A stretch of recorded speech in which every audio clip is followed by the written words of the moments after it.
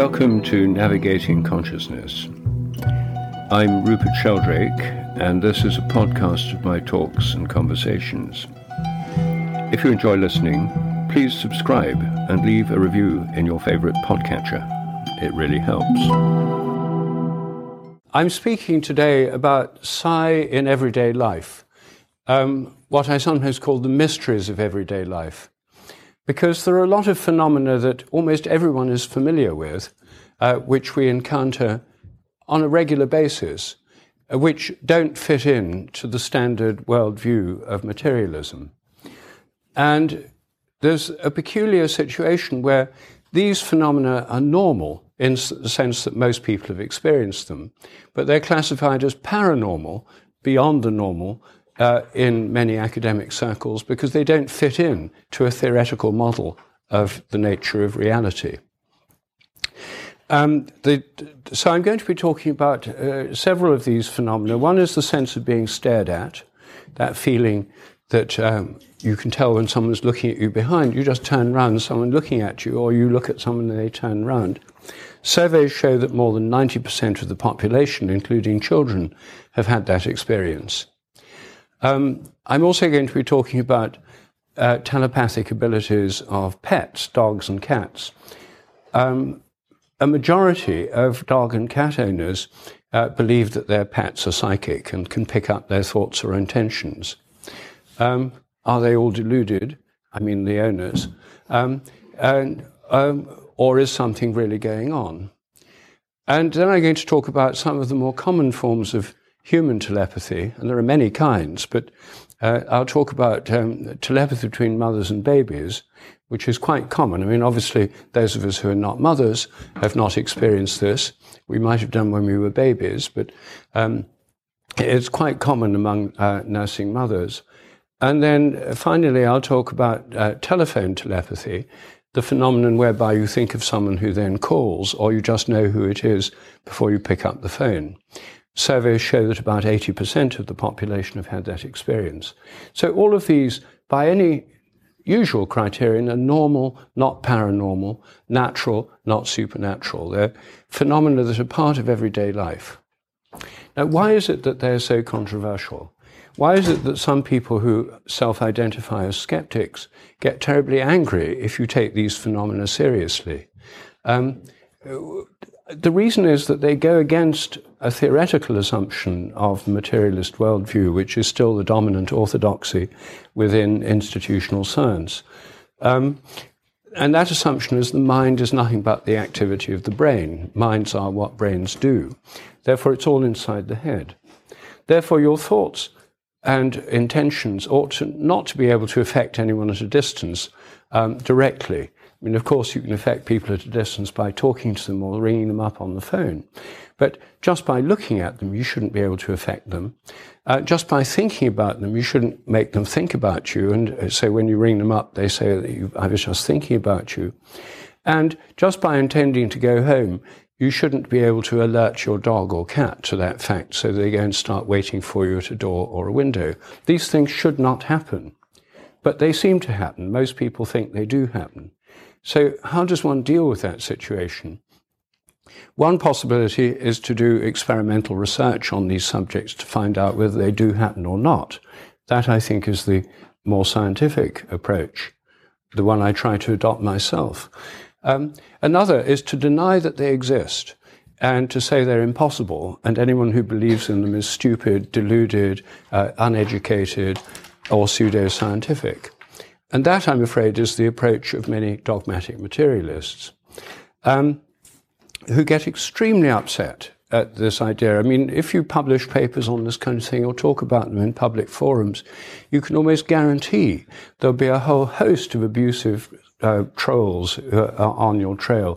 I mean, I'm attacked the whole time by such people for doing this kind of research and taking these phenomena seriously. Why do they get so upset? It's not because they're primarily concerned with science and evidence, because most of the dogmatic skeptics I meet aren't interested in the evidence. They actually don't want to look at it.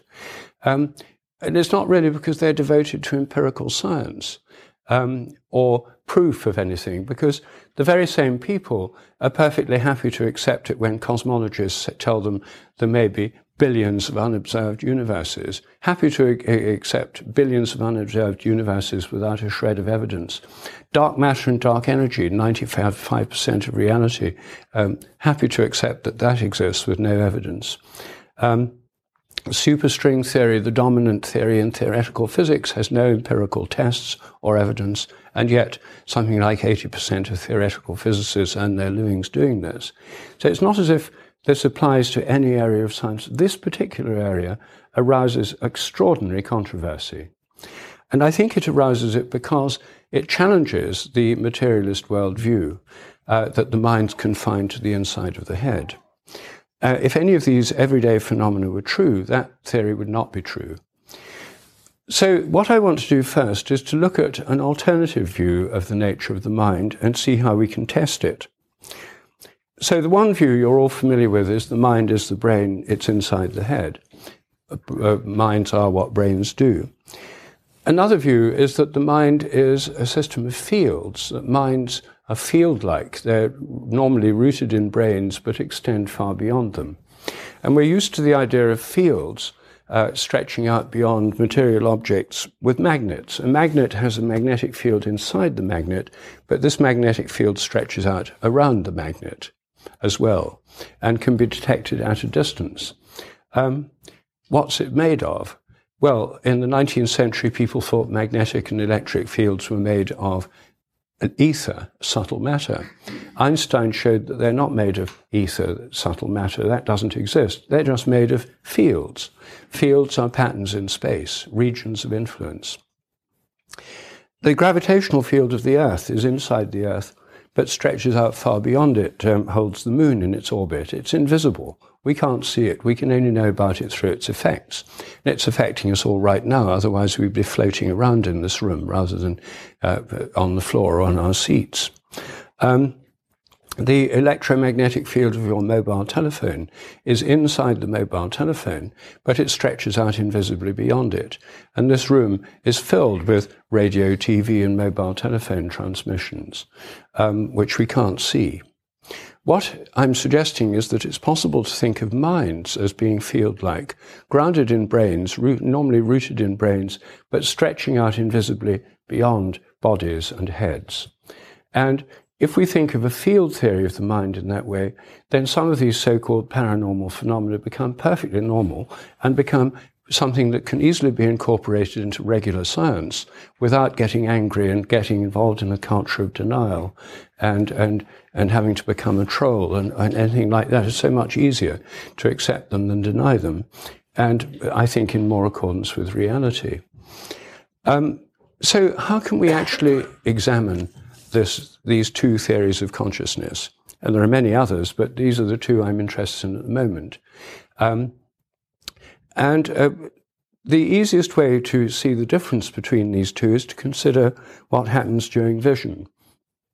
When you see me here now, for example, you all know the official theory. Light's reflected from me, goes through the electromagnetic field, enters your eyes, inverted images on your retinas, changes in the cone cells, impulses up the optic nerve, and activity in various parts of the brain, which can be revealed in greater detail than ever before through brain scans. Well, that's what we know, and it's very impressive, and we know more than anyone used to know about vision. But does it explain vision itself? Well, no, because first of all, it doesn't explain why you're conscious of what you see, and that's an example of the hard problem. The very existence of consciousness is a problem from a materialist point of view. Because if all matter's unconscious and everything's made of matter, then consciousness ought not to exist even in brains. So it's called the hard problem, the fact that consciousness exists in human brains. But the second point is the one I'm interested in, which is where are the images you experience? You're experiencing images of this room and of me and of each other in it. Where are those images located? The official view is they're actually inside your head. Somehow your brain produces a three-dimensional, full-color virtual reality display, which is what you're experiencing, but it's somewhere inside your head. Now, no one's ever seen such a display inside a head. During brain operations, when you expose brains, you don't actually see full-color 3D displays inside the nervous tissue or hovering around it. So no one's ever seen this, but this is just a theory. You create representations inside your head of what's out there. The alternative view, which is the one which is in a way much more natural, much more ancient and much more widespread, is that you're actually creating these images, you're creating a kind of three-dimensional virtual reality display, but it's not located inside your head, it's where it seems to be. It's projected out into the world around you. So this theory is so simple, it's hard to grasp. What I'm suggesting is your image of me is inside your mind, but it's not inside your brain. In fact, it's right here, where I am standing. That you've projected out your image to where I am. And that's how vision works on this theory. It's a two-way process. Light comes in, changes happen in the brain, and images are projected out. Now, this is the theory of vision that most ancient Greeks believed in. And Euclid, 5th century BC, used this theory to explain for the first time how mirrors work. How mirrors work, according to Euclid, is that you're projecting out these virtual images. And because they're mental rather than physical, they go straight through the mirror. And so you see these outward projections behind the mirror. That's why they're there, behind the mirror. Even modern physics textbooks, when explaining mirrors, have dotted lines to where the virtual image is behind the mirror. And they say that this line is the dotted line represents the projection of a line subtended by the eye towards the virtual image. So I'm suggesting every time you look in a mirror, what you're seeing is your own visual projections that are out there, not in here. This theory was also is believed in by traditional cultures all over the world, and is believed in by Western children until the age of 10 or 11. Jean Piaget, the developmental psychologist, showed that until the age of 10 or 11, children assume that vision involves an outward projection of images. They don't necessarily spell it out as a theory, they just assume it. Which is why Superman comics show rays going out of Superman's eyes, and why Roald Dahl's story Matilda has eye beams that can move things. But children love this because it fits with the way they think vision works. But Piaget showed that by the age of 10 or 11, the average child learns the correct theory, which is that thoughts and images are invisible things located inside heads.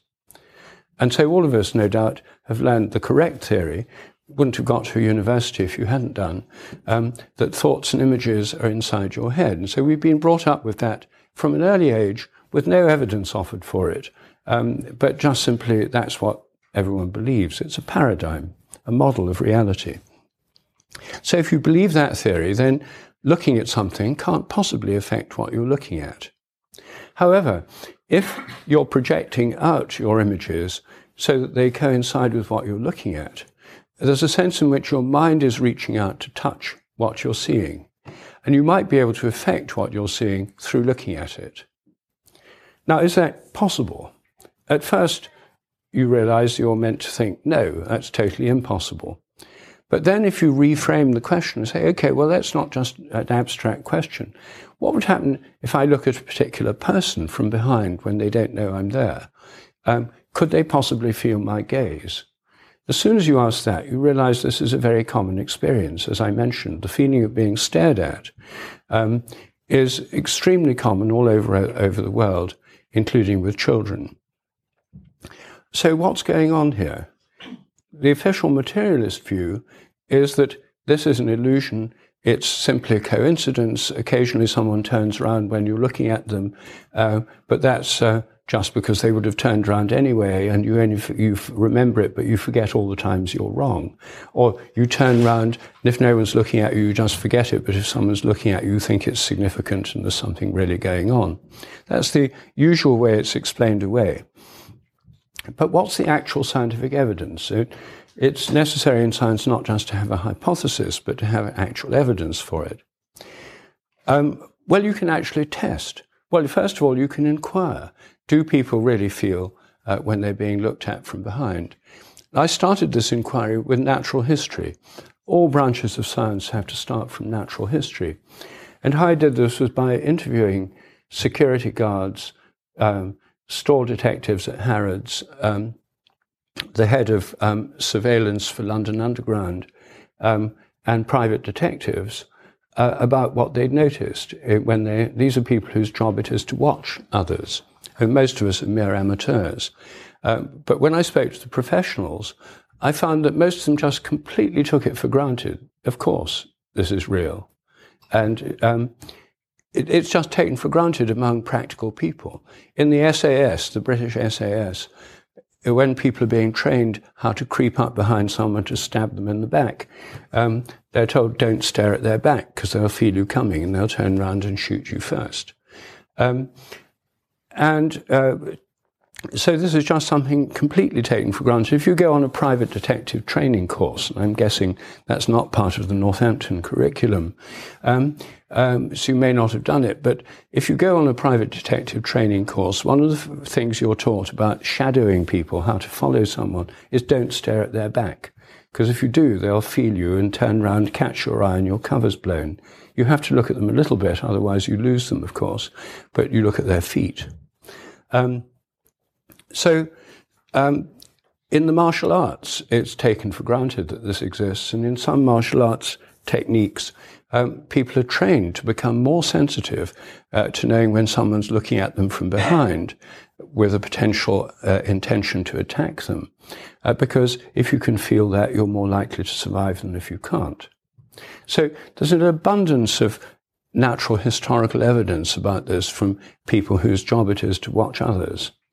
So then the question is, well, can you do experiments? Well, you can. The simplest experiments involve people working in pairs. They're so simple a child can do them, and in fact, tens of thousands of children already have done them. They've been done in schools in Britain, Germany, and America. One child is blindfolded, the other sits behind, and in a randomized series of trials indicated by an instruction sheet or by a click or a beep, they either look at the back of that person, the subject's head, or they look away and think of something else. And after 10 seconds, people have to guess whether they're being looked at or not, yes or no. They're right or wrong. By chance, they'd be right 50% of the time. In fact, averaging over hundreds of thousands of these trials, the average score is between 55 and 60%. It's about just a bit over 55%, averaging all over. Not a big effect, but fairly consistent. And almost every group of people who does it gets an above chance score. And when you have that level of success over hundreds of thousands of trials, it's massively significant statistically. At least as statistically significant as the value of statins in reducing heart attacks and so on, the kind of evidence that's accepted very widely in medicine on which our National Health Service is based. These of course, some people are spectacularly better than others. Young children are often much better than others. And the most sensitive subjects seem to be children under the age of 9. In the Amsterdam Science Museum, the NEMO Center, this experiment's been running for more than 20 years. It's one of the largest experiments ever conducted. And the overall results are massively significant statistically. And that they've had a lot of families take part, which is why the spectacular success of young children has shone out so clearly, as it does in my own research.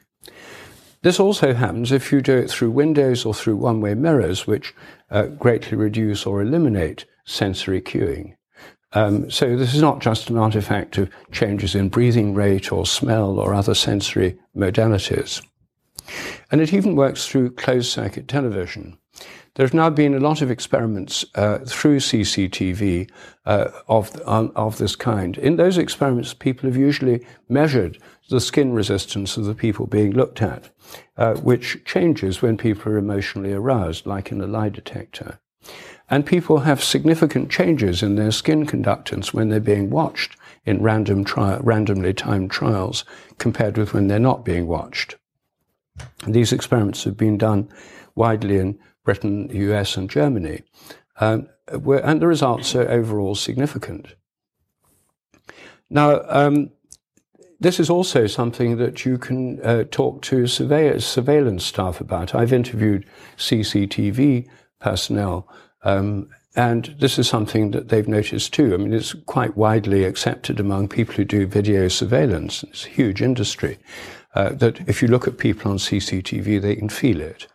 For example, a stall detective told me that when they watch people shoplifting, if they watch them hard enough, the people would then start getting uneasy, look around and put the goods back and walk out of the shop. So this is something which is well known to professionals in the field. So the evidence seems pretty overwhelming. Most people think it's happened. The evidence, the scientific evidence, suggests that it really happens. What do the skeptics say? Well, Callum asked me to mention something about skeptical responses because it's relevant to the courses some of you are doing. Well, the response from skeptics has been rather muted. There was a special issue of the Journal of Consciousness Studies in 2005 devoted to the sense of being stared at, where I wrote a target article about the evidence and a target article about the theoretical basis of the phenomenon. And then 14 different scientists wrote responses, several of them skeptics, and then I rounded it up at the end. One of the editors of the Journal of Consciousness Studies of the advisory board threatened to resign if the journal published any articles on a subject he said was total nonsense and should never be allowed in any scientific journal. So the editor asked if he could quote from his email, and he agreed to that. And he then said he wouldn't resign if they changed the title of the journal. So instead of the title of the special issue being The Sense of Being Stared At, it's called The Sense of Being Glared At, subtitle Sheldrake and His Critics. If you want to see what the skeptics say, then take a look at that. Basically, skeptics have investigated this. Richard Wiseman, for example, did some experiments with CCTV. He got positive results. So he said they must be a statistical artifact. I asked to see the data so I could reanalyze them. He said he couldn't retrieve them. Half the data had been lost. I got half the data, but they didn't back up his argument. He then, instead of having students doing the looking, did the looking himself. And then he got the result he expected, a non-significant effect. When interviewed about it, he said it was really boring and he was just glancing at the people and because he thought it was a waste of time. So you can see there could clearly be an experimental effect. If you don't look very hard, you won't expect to get much effect. Marilyn Schlitz at the Institute of Noetic Sciences then challenged him to do some joint experiments. They had a pool of subjects, half went to Richard Wiseman, half went to her. She got a positive effect, even in his own facilities at Hatfield, and he got a non-significant effect, showing a clear difference. She couldn't have got a positive effect just by wanting to. People were in other rooms, but he could have got a non-significant effect by not looking very hard. Anyway, there's been a literature on this experimental effect in the staring phenomenon based on an actual debate between Richard Wiseman and Marilyn Schlitz. Other people did experiments on this subject. Susan Blackmore, who's a skeptic, did one, and her student for a PhD, an MSc student, got positive results, suggesting this was a real phenomenon, but they were not published. And when I asked for the detailed data, they'd been lost. So the skeptic case is not very strong when it comes to the sense of being stared at. And the non-skeptic case is vastly stronger because it's not based on a huge amount of natural history, plus lots and lots of experimental data. Some of you may be skeptics in the sense of not wanting to believe it, but I would say this is an area to watch because this is an area where research is quite easy to do, quite possible. It can be done under real-life conditions, as a recent project. Who did that, Callum, that recent project with the naturalistic conditions? Ross Friday. Oh, yes, that's right.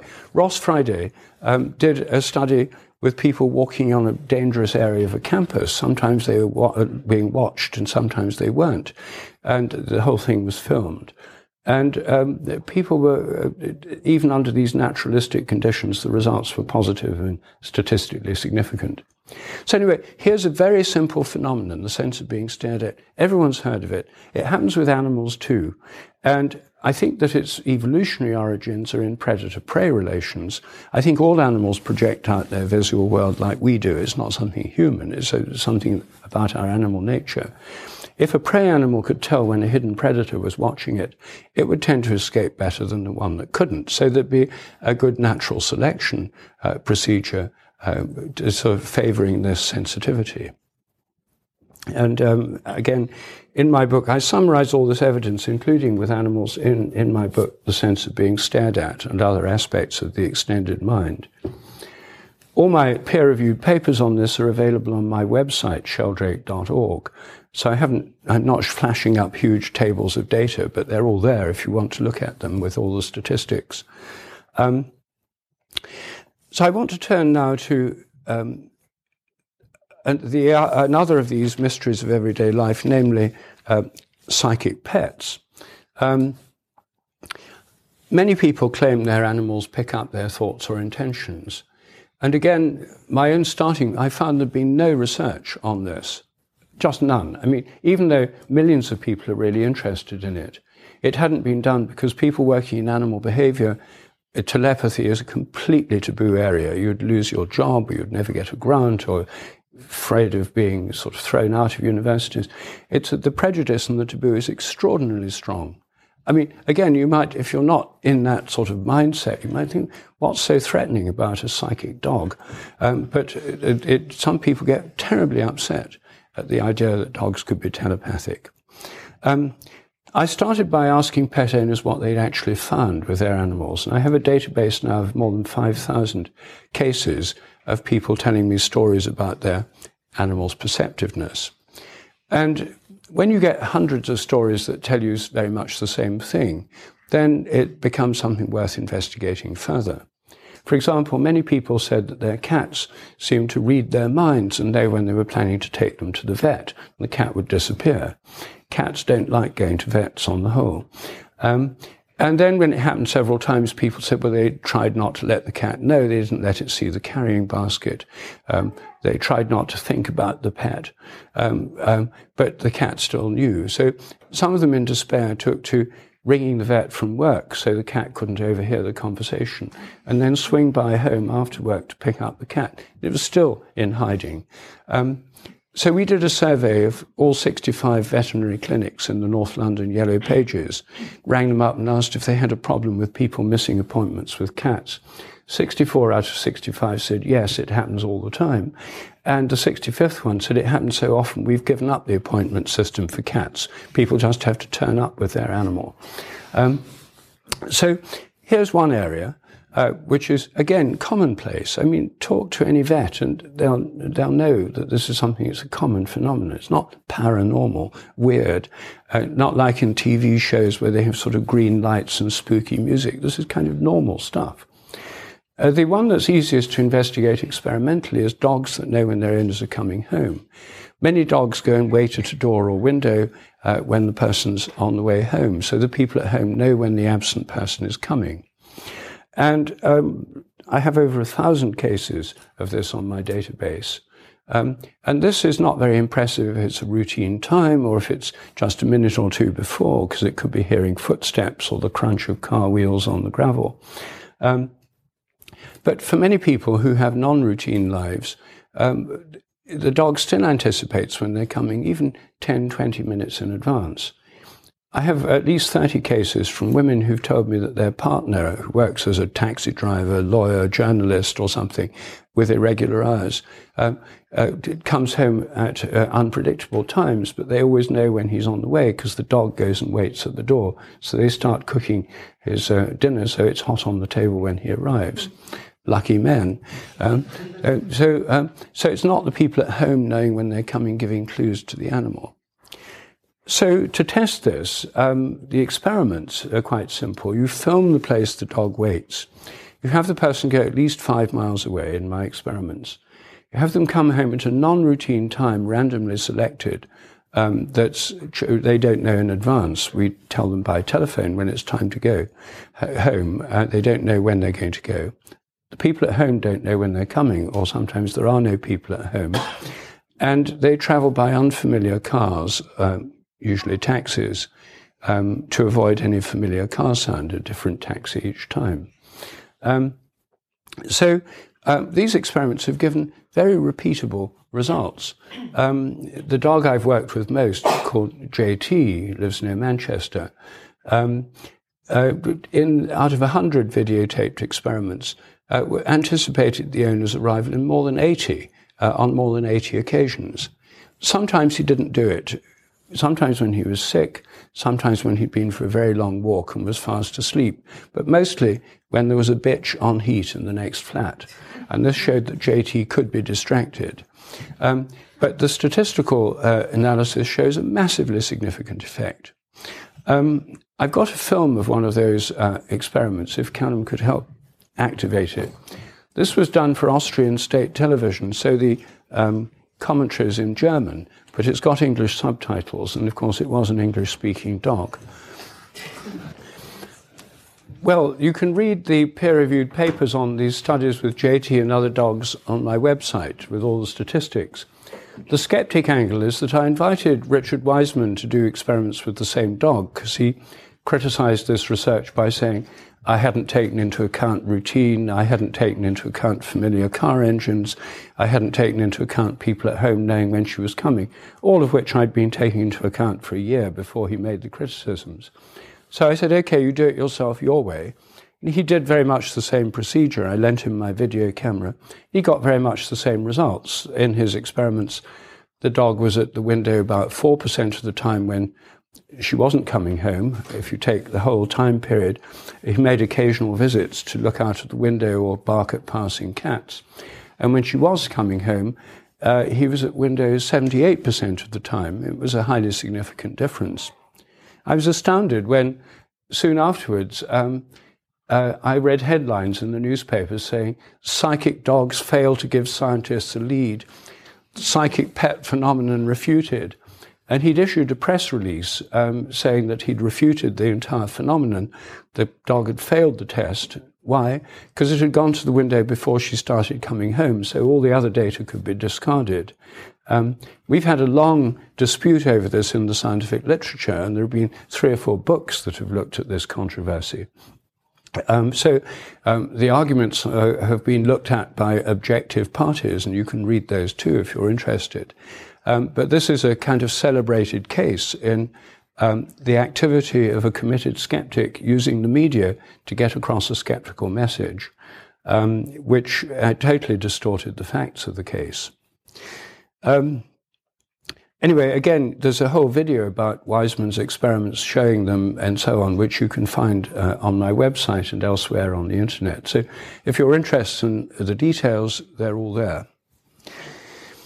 Now, I want to move on, because time is limited, to human telepathy, which is where the intensity of the debate hots up even more, because this is one of the things that's kind of like a red rag to a bull for dogmatic skeptics. And most telepathic experiments that have been done in parapsychology have been with rather artificial situations, like the Ganzfeld, people looking at videos in one room of people lying with half ping-pong balls over their eyes in dim red light in another room. Perfectly fine procedures, but my own approach is not to start from laboratories, but to start from real life. And so when I have a database of human experiences of telepathy and other psychic powers, again, another 5,000 or so cases. And one of the commonest is with phone calls. And as I said at the beginning, most surveys have shown in Britain, America, and Germany, and in South America too, about 80% of the population have had the experience of thinking of someone who then rings, saying, I was just thinking about you, that's funny, or knowing who it is before they look at the caller ID. No one thinks this might be telepathic if someone says, I'll ring you at 6, and that's a punctual person, they do ring at 6. It's when it's somewhat unexpected that they find it surprising. How many people here have had that kind of experience? It's probably a majority. Yes, certainly a majority. So it's common. Now, the skeptic argument is, well, you think about people all the time, and sometimes one of them rings, then you imagine it's telepathy, but you just forget the millions of times you're wrong. I heard this argument hundreds of times from armchair skeptics, who'd then sit back with a satisfied smile as if they'd refuted the whole phenomenon. So I said, well, where's the evidence? That's a hypothesis, but where's your evidence for it? I couldn't find a single study on this subject anywhere in any scientific literature. So it was an evidence-free skeptical hypothesis. So I decided to test it. And the skeptical hypothesis is chance coincidence. So you can test that statistically. So in my basic experiments, I find people who say it happens to them fairly often. Then they give me the names of 4 people they know well and their phone numbers. During the experiment, they sit at home with a landline with no caller ID being filmed. And we then pick one of the 4 callers at random by a throw of a die or by a random number generator. We ring them up and say, please call your friend, think about them for a minute or 2 and then call them. So their phone rings. They know it's one of these 4 people, but they don't know which one. And they can't know through knowing that person's habits because they've been picked at random. Before they pick up the phone, they have to say who it is. I think it's Mary. Pick it up. Hi, Mary. They're right or they're wrong. The chance level's 25%, 1 in 4. In more than 600 of these trials, film trials, the actual score was 45%, which is way beyond the chance. I mean, it was massively significant, 1 times 10 to the minus 9, statistical probability, more significant than the Higgs boson. This work has now been replicated at the universities of Freiburg and Amsterdam.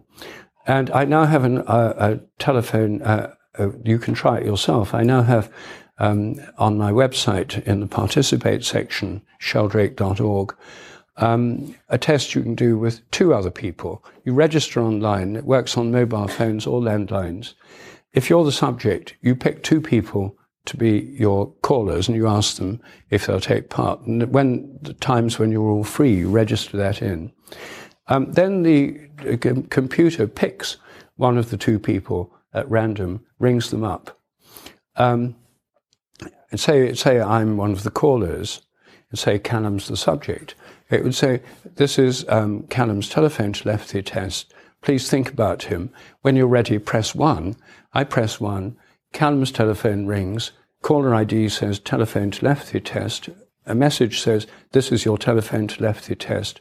One of your 2 callers is on the line right now. Press 1 for Alex, press 2 for Rupert. So he guesses, and as soon as he's guessed, the line opens up and he gets instant feedback. And the people, then you can chat for up to a minute. It then cuts off because I'm paying for the call. After a random time delay, it does it again, and the test consists of 6 trials. This is a new version of the test I've just developed. It's the beta version at the moment. We're going online with this in the next 2 or 3 days with a new improved version. So any of you can take part, and please do. It's one of my aims is to make this kind of testing available to anyone, so you don't have to have a white coat or work in a lab or have a grant to do this. Anyone can do it. And find out for yourself how you get on. And if you want a statistical thing, organize a group of people to do it. It could be a great classroom experiment in schools or universities for everyone to do it. So the idea is to demystify this research, make it so anyone can take part. And my ultimate aim really with this one is to see how, if people can train themselves to get better at this, telephone telepathy, and if they can, then organise national telepathy contests. So you'd find out who's the most telepathic person in Britain. The finals could be on TV. And of course they'd be done on rigorously cheat-proof conditions with skeptics like Chris French advising on the conditions to avoid cheating.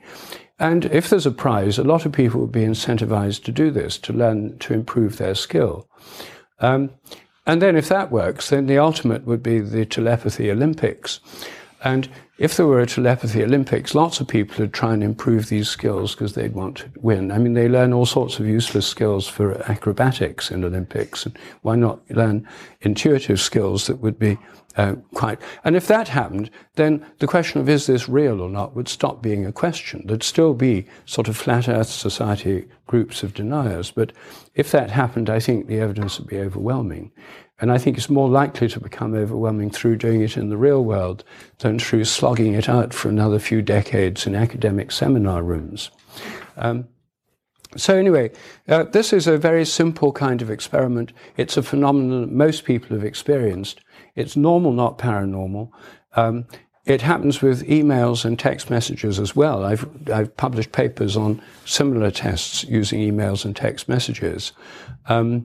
And I have here, the final film I've got here is one, some of you may have seen this, a test I did for television with the Nolan sisters. When Channel 5 heard about this research, they said they wanted to film some of these experiments. And I said that was fine, and they could film the people I was working with. And they said, well, we don't want them, they're just ordinary people. We need celebrities. So they found the Nolan sisters, 5 of them, and that's what you'll see here.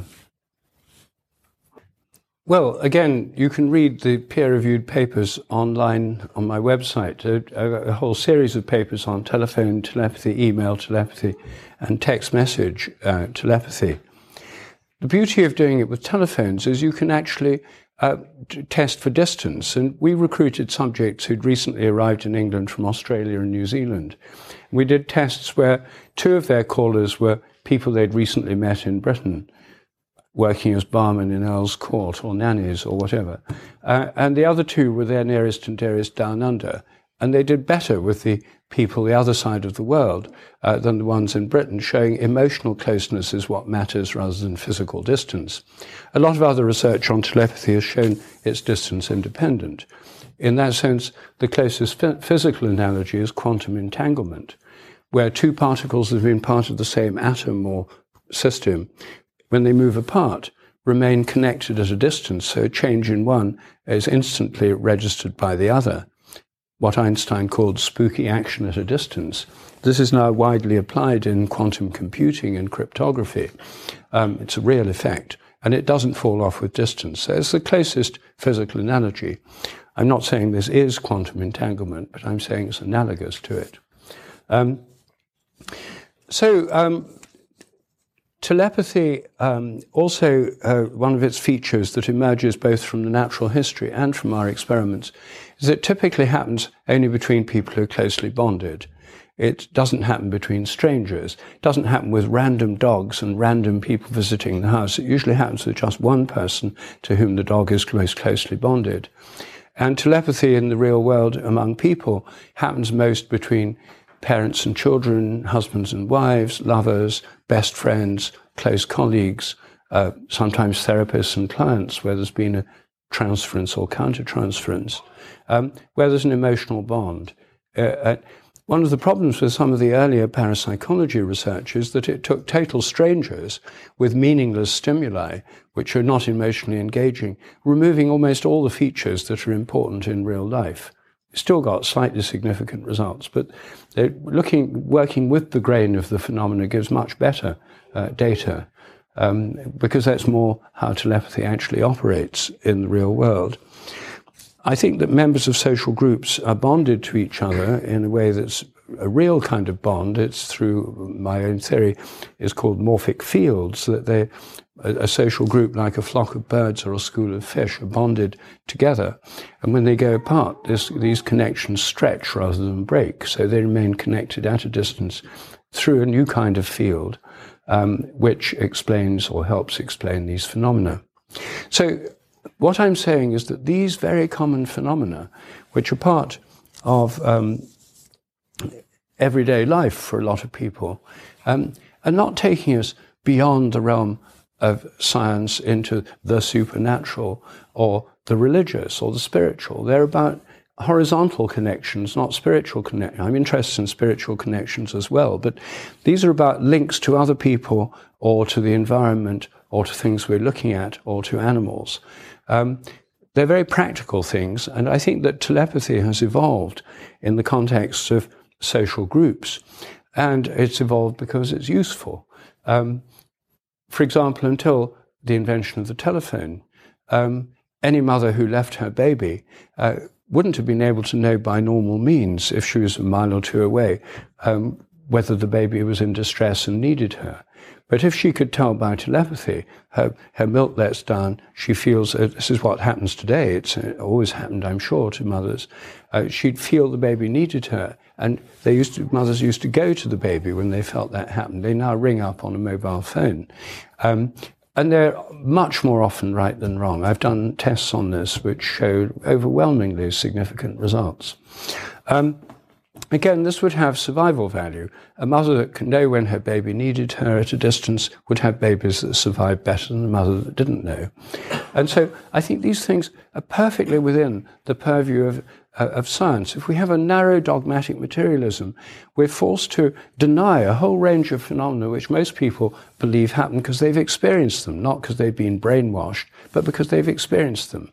And that's why many people find scientists dogmatic, narrow, and doctrinaire, and indeed many of them are. But when we have expand the science, then these things fit comfortably within an expanded science. They fit comfortably within an evolutionary view. And they mean instead of denying a whole range of phenomena, we can accept them and investigate them further. And I think it's particularly important that this is something that's going on here at Northampton University. There are very few universities in Britain or anywhere in the world where you can actually study these things because they're considered pseudoscience. And the people who edit Wikipedia the skeptic groups have captured whole areas of Wikipedia to do with psychic phenomena, alternative medicine, and biographies of people like me, and edit them in the most hostile possible way and get away with it. Because they're determined to distort the popular perception of these so that all this is instantly branded pseudoscience, and people who do research on it, until very recently, have found it almost impossible to get jobs in the academic world. It's so taboo. When I submitted my paper on these 100 filmed experiments to Animal Behavior, the leading journal in animal behavior, the JT experiments with the dog, I got a letter back from the editor-in-chief, almost by return. He said, "Dear Dr. Sheldrake, I'm returning your paper on so-called telepathic dogs because no reviewer for this journal would for a moment contemplate approving a paper that mentioned the word telepathy. Therefore, to save your time and ours, I reject it without reviewing or refereeing." And I'm afraid that kind of attitude is all too common even today. So, if you want to see what, because I was asked to mention, I don't normally dwell on skeptics, but I was asked to do that specifically. I had a debate with Michael Shermer, who is the leading, one of the leading skeptics in America. He's editor of The Skeptic magazine, chairman of the Skeptic Society. He writes the monthly Skeptic column in Scientific American, and is the chairman of the Bay Area Skeptics Group. In other words, he's a skeptic, and a professional skeptic. And when my book, The Sense of Being Stared At, which is about telepathy, premonitions, and telepathy and premonitions primarily, the USA Today newspaper did an article on this book and interviewed me. It was a fair article. And then at the end, as journalists do, they ring up a skeptic for their comment. And right at the end of the article, they had a comment from Michael Shermer saying, everything Sheldrake claims can be explained by perfectly normal means. I've never heard of a goofy idea he didn't believe before breakfast. And that's how the article ended.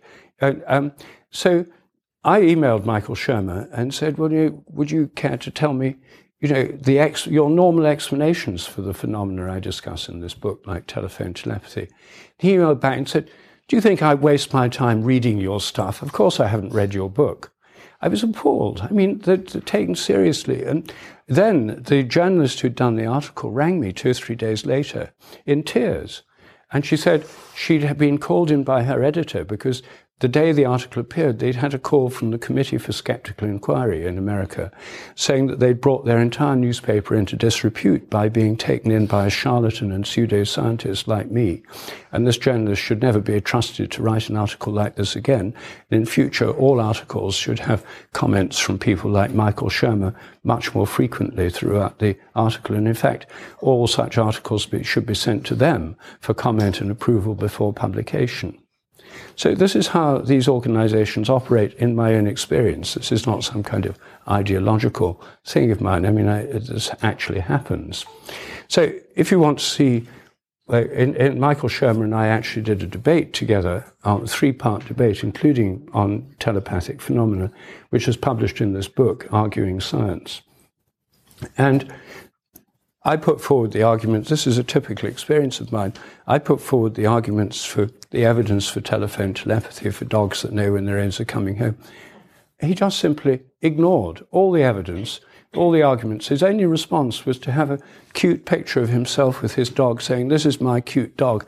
She doesn't know when I'm coming home." And that's all he said. I mean, anecdotal. I mean, if I'd said, "Here's a dog that knows when I'm coming home, that proves dog telepathy exists," he would just scornfully dismiss it, of course, and rightly so. His counter-argument was just an anecdote with a picture of his own dog. So the standard of argument that I've encountered among professional skeptics is abysmally low. The best of them all is coming to talk to you here. That's Chris Rowe. Not Chris Rowe. Chris French. Chris French. The two Chris's are actually rather well matched, I think. And Chris French is he's an informed skeptic, and he's the first to admit that many people in the skeptic movement are bigoted and simply irrational. But he is an informed skeptic, and he doesn't deny there's evidence for these phenomena. In fact, I run my experimental designs past Chris French before I do them. With the telephone telepathy test, I asked him to do it himself so he could tell me if he found any flaws with the test. And he did do it himself. And out of 6 trials, he's the only person who's ever scored 0.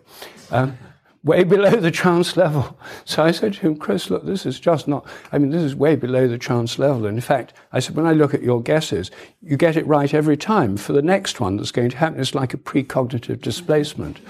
So he's got a good sense of humor. He said, "My friends are always telling me I'm a psychic in denial." So anyway, Chris French did do one of my telephone telepathy tests in his lab with subjects. And the results came out positive and significant.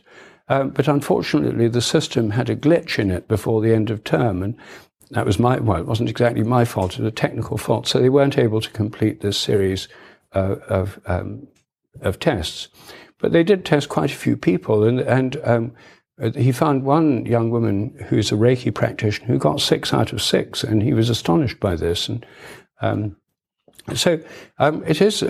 Chris French is a good example of an informed skeptic who does know about the evidence. He says, yes, of course there's some of this evidence. There's evidence for these psychic phenomena, but there's not enough evidence to convince me yet.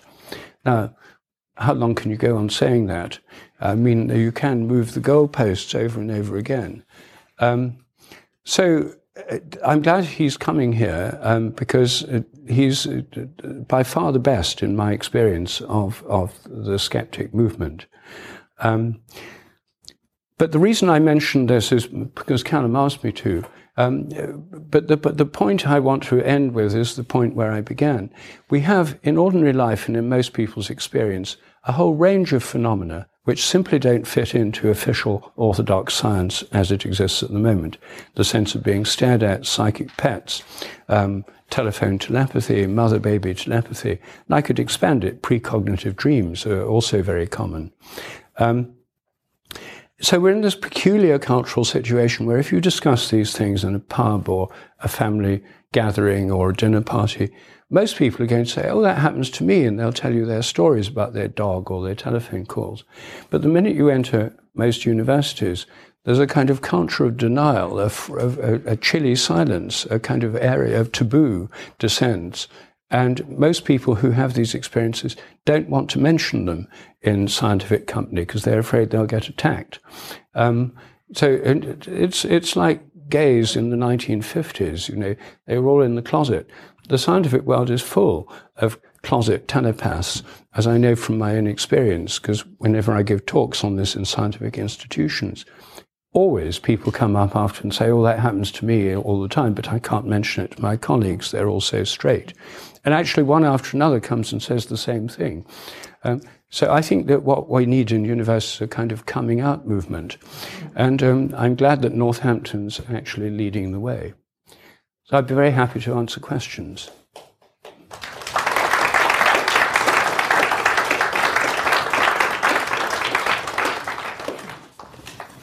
Thank you very much, Rupert. So I'll help you with that. Any questions at all? Yes, Liz. I'm quite interested in the telephone telepathy, the individual differences. As you were saying that on average people were doing it about 40% correct, and Colleen Nolan got 50%. Yes. I was wondering, whether how one could explain the difference of 10%.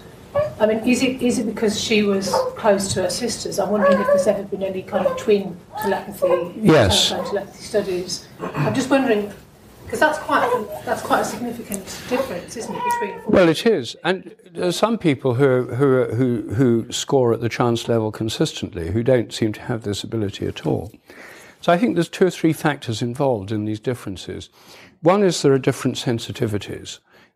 We expect that in musical ability or mathematics or the sense of smell, and I don't think telepathy is any different. There's individual variation in almost any human characteristic you care to name. So that's part of it, individual differences. And part of it does depend on the nature of the bond between people. Here we've got 4 sisters who sang together for years, who live near each other, who are really close. Whereas in some of my experiments, they might have 1 or 2 close people who could take part, and then they had to scrape the bottom of the barrel for the others, just acquaintances who were willing to do it with them. One reason in my new version of these tests I've reduced the number of callers to 2 is it's much easier to recruit 2 people than 4 people. There hasn't been enough research on this to look into what are the personality correlates of telephone telepathy, but that could be done. And there's also so far been no research on how you can train this. It could be that you can actually improve your abilities, as I mentioned earlier. And so some people may have just been more practiced in it. People talk about, twins being on the same wavelength, don't they? I mean, that's just a kind of a... Yes, twins are very telepathic quite often. I mean, there's been a number of studies. There's a whole book on it by Guy Lyon Playfair, who was a member of the Society for Psychical Research on twin telepathy, showing very impressive cases of telepathy between twins. And telepathy literally means distant feeling, telepathy. It's not really thought transference. It's not primarily about complex thoughts. It's about needs, and like babies needing their mother, and people wanting to call another person. And some of the twin telepathy is completely physical. There are cases which he documented, where one twin would be on a journey and be where they get car sick, and the other one at home would suddenly be sick for no apparent reason. And in a sense, the mother's knowing when the baby needs them, their milk letting down, is a bodily response. Primarily, it's about it's not a mental, primarily mental. So I think these things are often very physiological and very basic, and with twins, they're often very, very strongly developed. Not all twins, but some have it very strongly. I'm curious to know if you've done any research where people will know if something bad has happened, something like an accident, or and then they actually find out, like phone them, or that instinctive dread feeling. And I know that it's commonly talked about, but I didn't know if you've actually done anything there. Well, I've certainly got a lot of these cases in my book. Dogs That Know When Their Owners Are Coming Home and Other Unexplained Powers of Animals. I've summarized more than 100 cases of where people reported that the dog would suddenly behave strangely. For example, there was a couple from St. Albans were on holiday miles away, and on Easter, around midnight, on Easter Sunday, the eve of Easter Sunday, the husband had a heart attack and died. And at that moment, the dog started howling, and their dog sitter did everything to try and console the dog and stop it howling. Couldn't find anything wrong with it. And the next morning, the widow rang and said, my husband died of a heart attack. How's the dog? And so it's been howling all night. So that kind of story, we've got about 100 of those, not always howling, sometimes shivering, whimpering. Sometimes it's not always fatal with serious accidents.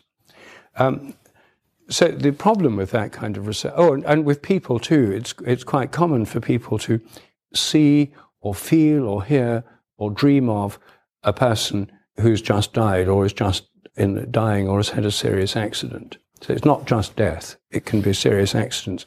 The problem is, of course, that you can't do experimental research in this area. You can't ask people to die at a randomly chosen time so you can observe their dog on camera. It's an area where we have to rely on spontaneous cases rather than experimental interventions. But there are a lot of them. And in the 19th century, one of the first things the Society for Psychical Research did in the 1880s was look at these cases of apparitions or visitations from people who it later turned out were dying or had died at that time. And then, before telephones, they were often people who were in India, posted in India or something. It was weeks before letters got there and people found out. But it was, those were some of the first cases that were actually investigated, and which led them to their interest in telepathy. More questions, please. Chris? The antagonism that exists between researchers and skeptics is clearly dysfunctional. Yes. Do you see any strategies that can be adopted to maybe diffuse that tension a little bit? It could be done differently. Well, it's a very good point. I mean, I've spent a lot of time thinking about that because obviously it affects people like you and me. And there's some who I think are beyond any kind of reason. The kind of people who run Rational Wiki, for example, are completely committed trolls who are completely immune to evidence. If anyone tries to... for example, they say that I've not published any scientific papers in peer-reviewed journals for 40 years. I published 60 or something. So if someone then tries editing and say, he's published these, here's a list, it just gets deleted. So that kind of thing is, it's very hard to see what one can do about that. They're worst on Wikipedia and Rational Wiki because they're almost immune from any kind of reasoned argument or evidence. Otherwise, I've found that having debates is one way. I mean, I had a debate at Cambridge with Chris French, and that was quite helpful. I mean, but many of them won't take part in debates. Michael Shermer wouldn't take part in a debate with me when I first challenged him. The only reason he did was that the people who organised this debate said they really wanted to get an American. They couldn't find a single skeptic in America who was willing to have a debate with me. So I said, well, you may need to incentivize them. And I said, I think Michael Shermer is probably the most susceptible to financial inducement. So they got back to me and said, yes, we've spoken to Shermer, and he'll do it for $10,000.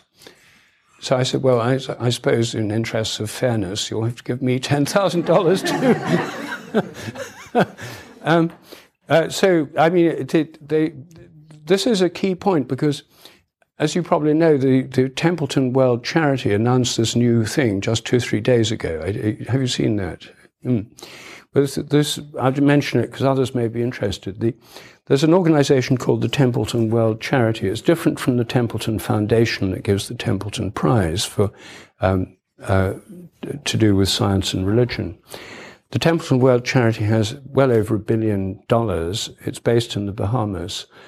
They want to promote research on consciousness, and they want to decide between different theories of consciousness. For example, I started by talking about the materialist theory, it's all in the brain, and a field theory that it stretches out beyond the brain, which would allow for the sense of being stared at and telepathy. And so what they want is to have people who have different beliefs to get together, agree on experiments, then they'll fund the experiments, no doubt lavishly, because they're incredibly well off. And they want to encourage several labs to join in collaborative efforts to engage, to move the whole subject forward. When I thought about that, because they're serious, I've met several people from there, and they are serious about wanting to do this. They really want to move on this whole subject of consciousness studies. They have almost unlimited funding. But when I thought about it, I thought, how many people on the so-called skeptic or materialist side would actually be willing to enter into level playing field tests? I think Chris French might be. I mean, but when I thought of the whole world, he's about the only person I could think of. I know that people like Dennett and Dawkins would just say no, and they've got no experience in this field of research anyway. But so I think that their proposal for a well-funded attempt to have what they call adversarial collaborative research is a good idea, but I suspect it's going to be very hard for anyone to actually put it into practice. And that's one attempt to deal with this. I think that one way of changing it is for people to come out of the closet, as I said. I mean, in universities, there are lots of people who've had these experiences with dogs and cats and the sense of being stared at and telephone telepathy. And I once gave a talk at the European Molecular Biology Laboratory in Heidelberg, Germany. And this is the most hardcore of reductionist biology. I mean, most of them would have been committed materialists. And I happened to have a meeting with the director before my talk, and he was very friendly, and I asked him if he'd ever had telephone telepathy experience, and he said, oh, it happens all the time with my wife. And so during the lecture, I asked people to raise their hands if they had this experience, and at first not a single hand went up except mine. And then I looked at him and I wondered what he'd do, because he'd told me just a few hours before that he'd had these experiences. So very slowly his hand went up. And then slowly hands went up all around the room till it was about 80%. In other words, the normal kind of level. So now, you see, if members of that lab felt free to talk to their colleagues about what they actually experience, it would become a normal topic and of conversation rather than a taboo they can't mention. So I think what will normalize this within science is people just speaking freely. And then I think what will become clear is that the skeptics don't represent people who truly believe in, most of them don't represent people who are truly on the side of science, reason and evidence, but they're on part of an ideological campaign. In my book, The Science Delusion, I deal with the 10 dogmas of materialism, including the dogma that psychic phenomena are illusory. And I found that it really, at the end of each of these chapters, the 10 chapters on the 10 dogmas, I have questions for materialists. For example, if you believe in dark matter, do you believe in the conservation of dark matter on the principle of conservation of matter and energy? I mean, they believe that all matter and energy is conserved. There's always the same amount. But dark matter, we don't know what it is. We don't know where it comes from. We don't know how it works. So do they believe there's a total amount of dark matter is always the same or not? It's a real question. And I think it can open up a non-adversarial climate of debate. That's what I try to do myself. And I've actually had very little problem with dogmatic skeptics in England in the last few years. The biggest problems are online with the Wikipedia ones. And as I say, I think they're beyond the reach of reason. But I think the fact that consciousness studies is becoming more and more fashionable, important, talked about, is very good news. And I do think that this university is at the forefront in Britain of this subject. So I think that as this becomes more so, and as more money is put into it, the Templeton Foundation, the Templeton World Charity, is willing to throw lots of money at this problem, and they're not committed to a materialist point of view. They want it to be tested on a level playing field with other points of view. And I think that's a very encouraging sign. I think another thing that's changing the field of consciousness research is this new phase of research on psychedelics, which has made many more people get interested in consciousness science. And Michael Pollan's recent book, How to Change Your Mind, The New Science of Psychedelics, which is a bestseller for months, it was #1 on the New York Times bestseller list, has helped to normalize and altered states of consciousness, make them much more mainstream. And I think it's much harder for people to maintain this kind of narrow dogmatic materialism in the face of personal experience of psychedelics and in the face of peer group pressure of their own families and friends, talking about things like the sense of being stared at and dogs that know when their owners are coming home. So I think that it's something that's actually, the climate is changing remarkably fast. I've never seen such a rapid change in the general atmosphere. So I think that the best thing really is to try and engage skeptics. And I sometimes go and I give talks most years to Chris French's department, his skeptic department at Goldsmiths College, as probably you do, Chris. And I also sometimes go and give talks to their skeptics in the pub groups. And I find that most of them are not virulent, dogmatic skeptics. They're just people who like hanging out with others, a kind of social thing, and talking about ideas. And again, I've found that a quite reasonable response among such groups. So I think we can all do our bit by bringing up these topics. Everyone in this room could bring up with their friends and family things like the sense of being stared at, dogs that know when their owners are coming home, and telephone telepathy. And I guarantee there'll be some people in the room who'll say, oh, that's happened to me. And there may be some people who say it's rubbish, it's nonsense. But then they'd have to justify it in the face of people in the room who say that's happened to me. Hi, yeah, that was really interesting, thank you. I wonder if you can comment or you can provide any more insight as to how religion or faith might come into this. Because I have friends and I speak to people who talk about their telepathic ability to think about certain things or know certain things, but they don't actually attribute it to that. They attribute it to being religious or having faith in God, and that connection between them and their God. An explanation for that. Well, I myself am very interested in spiritual practices, and in fact my most recent book, Science and Spiritual Practices, is about 7 different spiritual practices for which you can do, which have measurable effects, meditation being the most obvious, singing and chanting being another. And I think that the point about these spiritual practices is that they give a direct experience of being connected with a form of consciousness greater than our own, or being in the flow of something greater than oneself. I think myself there's a distinction between the psychic and the spiritual realms. I think psychic phenomena are to do with connections with other people, babies needing their mothers, people wanting to call on the phone. It's not particularly spiritual, it's just about normal biological needs. The sense of being stared at, possible threat from someone dangerous, These are normal biological things that we share with other animals. In fact, many species are better at them than humans. But I think the spiritual phenomena about the feeling of connection of our own minds with some more than human realms of consciousness.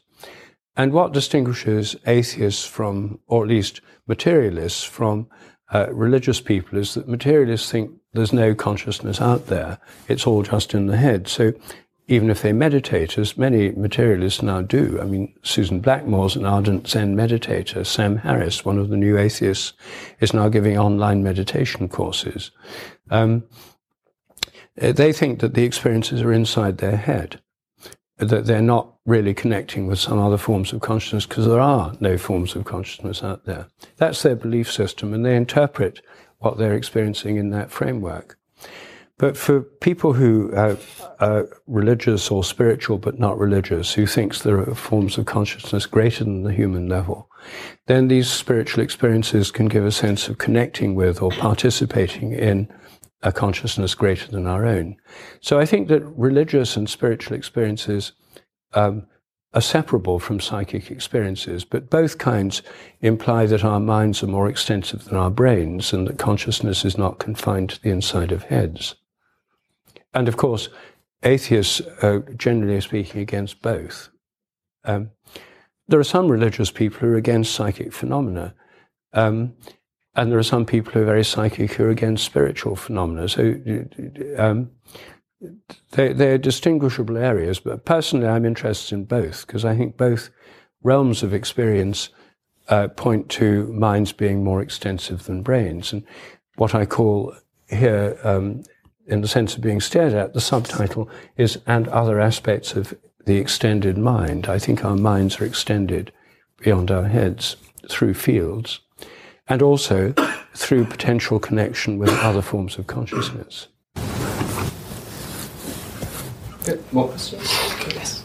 Can I just ask, you've obviously been working in this area for some time now. Yes. Do you see any practical application for this research? Do you see that it will take us somewhere by finding out about this?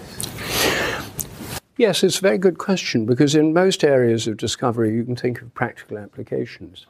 In the case of telepathy, in a sense, the practical applications came before the discovery. Human mothers for hundreds of thousands of years, and hominin and primates and mammals in general, all mammals breastfeed by definition. I would imagine this picking up when the baby needs them has been going on for 60 million years since mammals evolved. And discovering about it and now having telephones that enable you to do the same kind of thing more effectively, in a sense, the practical use came before the technology. In a sense, the technology of telephones imitates telepathy, although telepathy is evolving along with them. I think that I didn't talk today because of lack of time about precognition or premonition. And I think precognitions and premonitions, feeling in advance something is going to happen in several ways. Among animals, they're quite common. And I have a whole section in my book, Dogs That Know When Their Owners Are Coming Home, about animal warnings of tsunamis and earthquakes. Many examples, right from ancient times, show that animals somehow pick up when there's going to be a disaster like a tsunami or earthquake, sometimes several days in advance. And in the last 25 years, I've studied most tsunamis and earthquakes. When possible, I have an investigator on the spot. For example, the Great Assisi earthquake of 1997.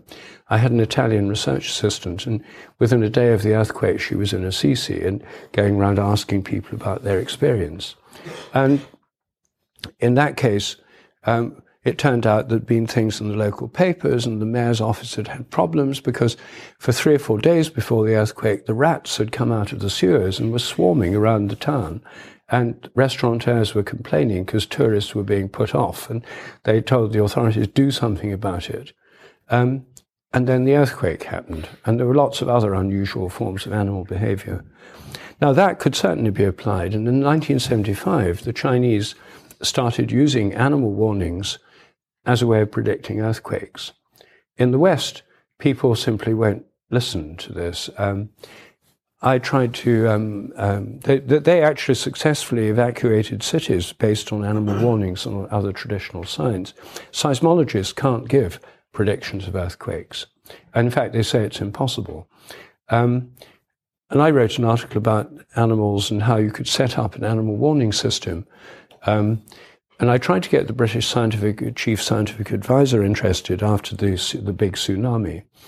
And he was completely scornful. He said, this is nothing to do with biology. He said, this is a physics problem. He was a physicist. And he said, it's just folklore and superstition. It was it's even today, very difficult. But you see, now everybody's got smartphones all over the world. Everyone's got internet connections. It would be possible to enlist large numbers of people in reporting unusual animal behavior, if they see it in California or places prone to tsunamis, going to a central website, or you'd have a central address they could send messages to. And if there was a surge of messages from a particular region, then it could be an early warning system, as the Chinese used. But modern technology would make this really easy. So I think that's one area that could easily be an application. I've tried to get this started in California, and it wouldn't require much funding, but I tried to get the funding because I had someone who said, well, I'll do it, but I've got to pay the rent. And it'll take time to set this up and publicize it. So I tried the insurance industry. I thought, well, they'd be interested in this. And they thought about it, and they said, nothing in it for us. You said, even if we give a warning, we'll still have to pay out damages when buildings collapse. They said, nothing doing. And so I tried the life insurance industry. And they said, well, because of building codes in California, most earthquakes don't involve more than 2 or 3 lives being lost, so there's nothing in it for us. So capitalism didn't ride to the rescue in this case, and no one else has. But it would require a sustained effort to do this. But compared with existing seismology, as you know, which costs hundreds of millions of dollars, all these sensors and things, which aren't effective in short-term prediction. So that's one area. Another area is short-term presentiment, which I've never worked on myself, but in parapsychology, it's one of the more interesting findings that people feel an emotional response 4 or 5 seconds before it happens. And I'm pretty sure this underlies the success of successful day traders on the stock market, who are guessing on the movements of prices over a time frame of 2 seconds. I'm speaking to a firm in the City of London of day traders at the moment. We're thinking in terms of developing a training app. And if people could sign on to a training app and learn to become more sensitive to these feelings, they could make millions. Their top trader in this company that I'm talking with makes about 20, 30 million pounds a year just by doing this. And it had never crossed his mind it was a psychic ability. He didn't know about presentiment. But when I asked him, how do you do it? He said, I just seem to know when something's going to happen. He said, I'm always there at the screen when news is breaking. He said, I just feel when the market's going to go up. He said, I'm just lucky.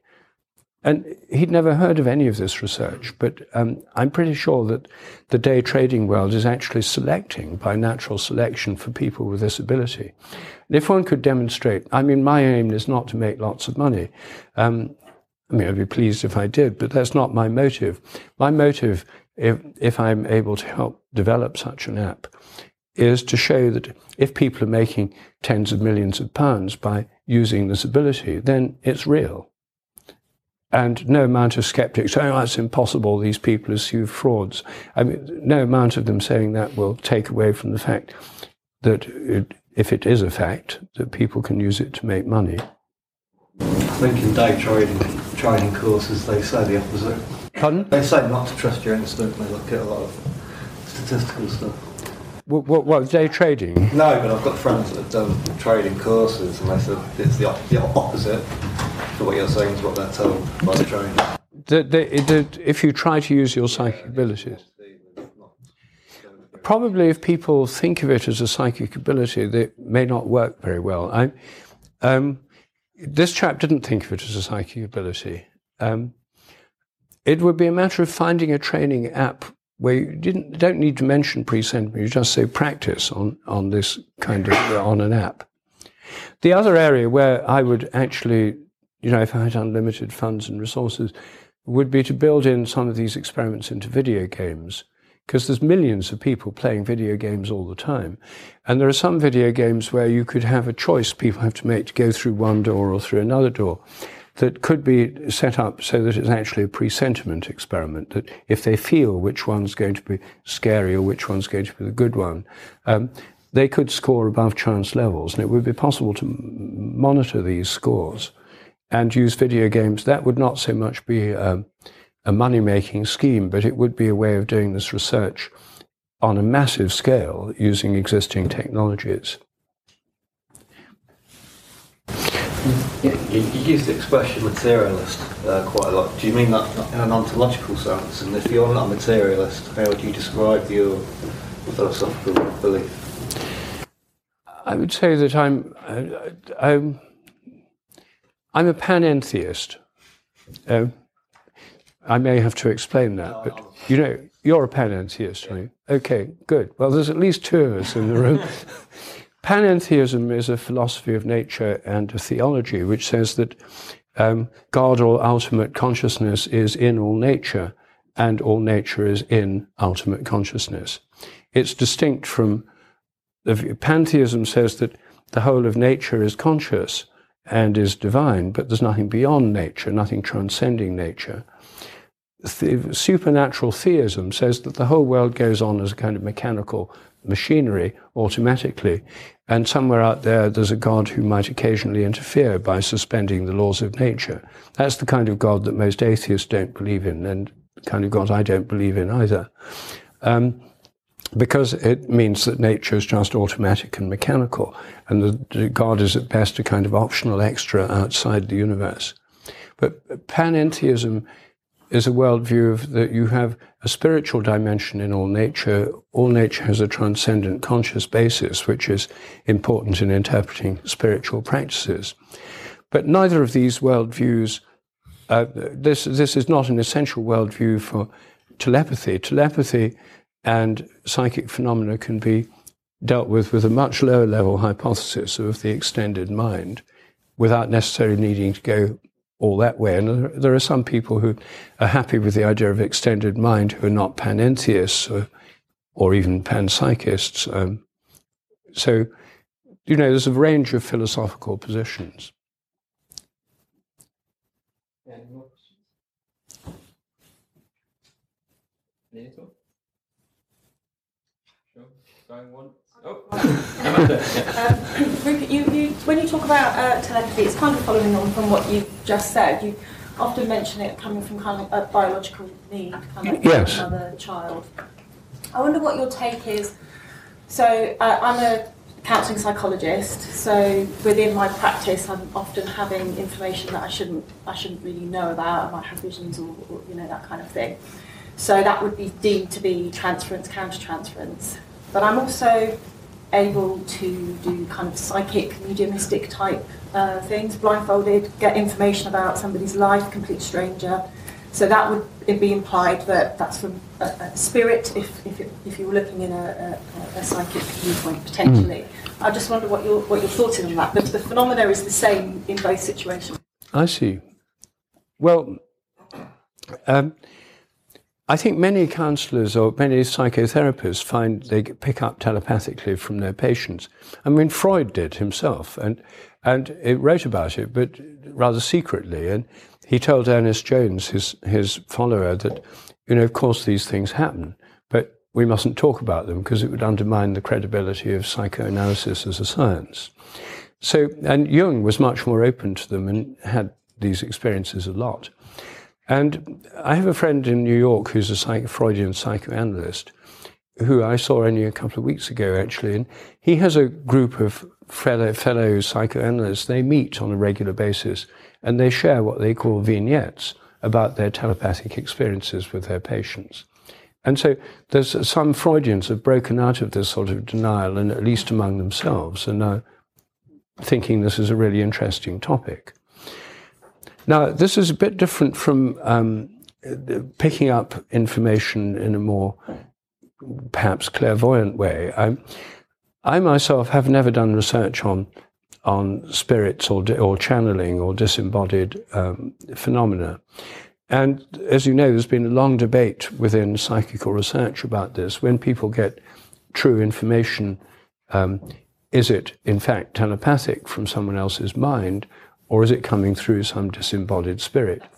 And that is rather difficult to decide. And when people talk about spiritualistic information as proof for survival, the main counter-argument to that is that it's super psi, that it's super telepathy. It doesn't prove there's a spirit out there, it just proves there's a strong psychic ability. Now, various people have done research to try and distinguish between those two, as you probably know, mainly Gary Schwartz in America. And he thinks the evidence favours the idea of disembodied spirits. But this is a highly controversial area. Now, it's not one I've ever got involved with myself. I stick to the more normal kind of telepathic phenomena. Because, if anything, it gets the sort of the so-called skeptics excited. I mean, telepathy gets them really wound up, but spirits, I mean, heavens, you get into kind of apoplexy territory with that. So anyway, I just don't know the answer to that. But I do know that it's a major part of many psychotherapists' experience, that they're picking up things, not just ideas, but somatic sensations and feeling what's happening in that person's life bodily as well as emotionally and mentally. And because of this taboo within the academic world about these phenomena, it's not really been investigated as it ought to be. And I think it would make the practice of therapy more effective if people were freer to talk about it and really think through what's going on. I mean, this is true. Actually, all these things are becoming increasingly relevant in medicine as well, because of the general recognition now of the placebo effect. I mean, this is not to do with telepathy, but it is to do with conscious expectation. People who expect to get better, who feel they're being well cared for, often do get better, and it's the placebo effect. And this becomes an important question when you're discussing, for example, the power of prayer. As I discuss in this book, Science and Spiritual Practices, some people who go on pilgrimages to healing shrines like Lourdes in France go there with a strong expectation they might be healed. They hear stories of people who have been healed there. There's loving and supporting people taking them there. There's people looking after them there, making them feel very cared for and so on. All the conditions that would lead to a really strong placebo effect. And many people are cured there. So you see, if a skeptic comes along and says, oh, well, it's not a miracle healing, it's just a placebo effect. I mean, I would take the view, well, call it what you like. You know, the fact is, people go to a healing shrine and many are healed. And if you don't go to a healing shrine and you don't believe in it, then you're not going to get this placebo effect. So whatever you call it, it works. Or at least for some people, some of the time. But I think that the importance of the attitude of mind and so-called placebo effects, the aspect is a part of consciousness studies, and is becoming increasingly recognized as very important within the medical and the healing context, not only for physical, but also for emotional and psychological disorders. That's a really good opportunity for me to mention that a book that you'd be interested in is called Science Psychotherapy, which I've been editing by the authors Alex Tannis, Elaine Swinge and Andrew Bambrick. So you've got a psychic, a psychiatrist and psychotherapy all working together, and it all involves this telepathy between client and patient, and also looking at as well the power of positive thinking and the placebo effect within that, and it shows some examples of some of the clients' journeys throughout that whole process as well. Just get that in there, early 2019. That sounds really interesting. Sounds really interesting. When's it coming out? Early 2019. It'll be out. Okay. Yeah, anyone else? We've got time for one more question. It must be. I just wanted to sort of follow on from that and say, talking earlier about how to convert the sceptics, and say, as a converted sceptic, for me it was counselling training that did it, because I used to be a research scientist very much in that hardened world of sort of, you know, nothing outside what could be proven, and then retrained as a counsellor, and through the training and getting in touch with intuition and perception and actually allowing that to happen was a big shift for me. That's really interesting. Yeah. I just wondered too, you touched on it earlier, but the difference in the way we communicate these days, how just you think that will affect, you know, the fact that we have got instantaneous communication sort of all over the world now, how that will affect the telepathy. Yes. Well, I think what's happening, with the massive use of telephones, when I was a child, we had a telephone at home in my hometown, Newark in Nottinghamshire. There were about, out of 20,000 people, probably about 50 houses with telephones. And you know, it was very rare. Now everyone's got a telephone, even in remote villages in Africa.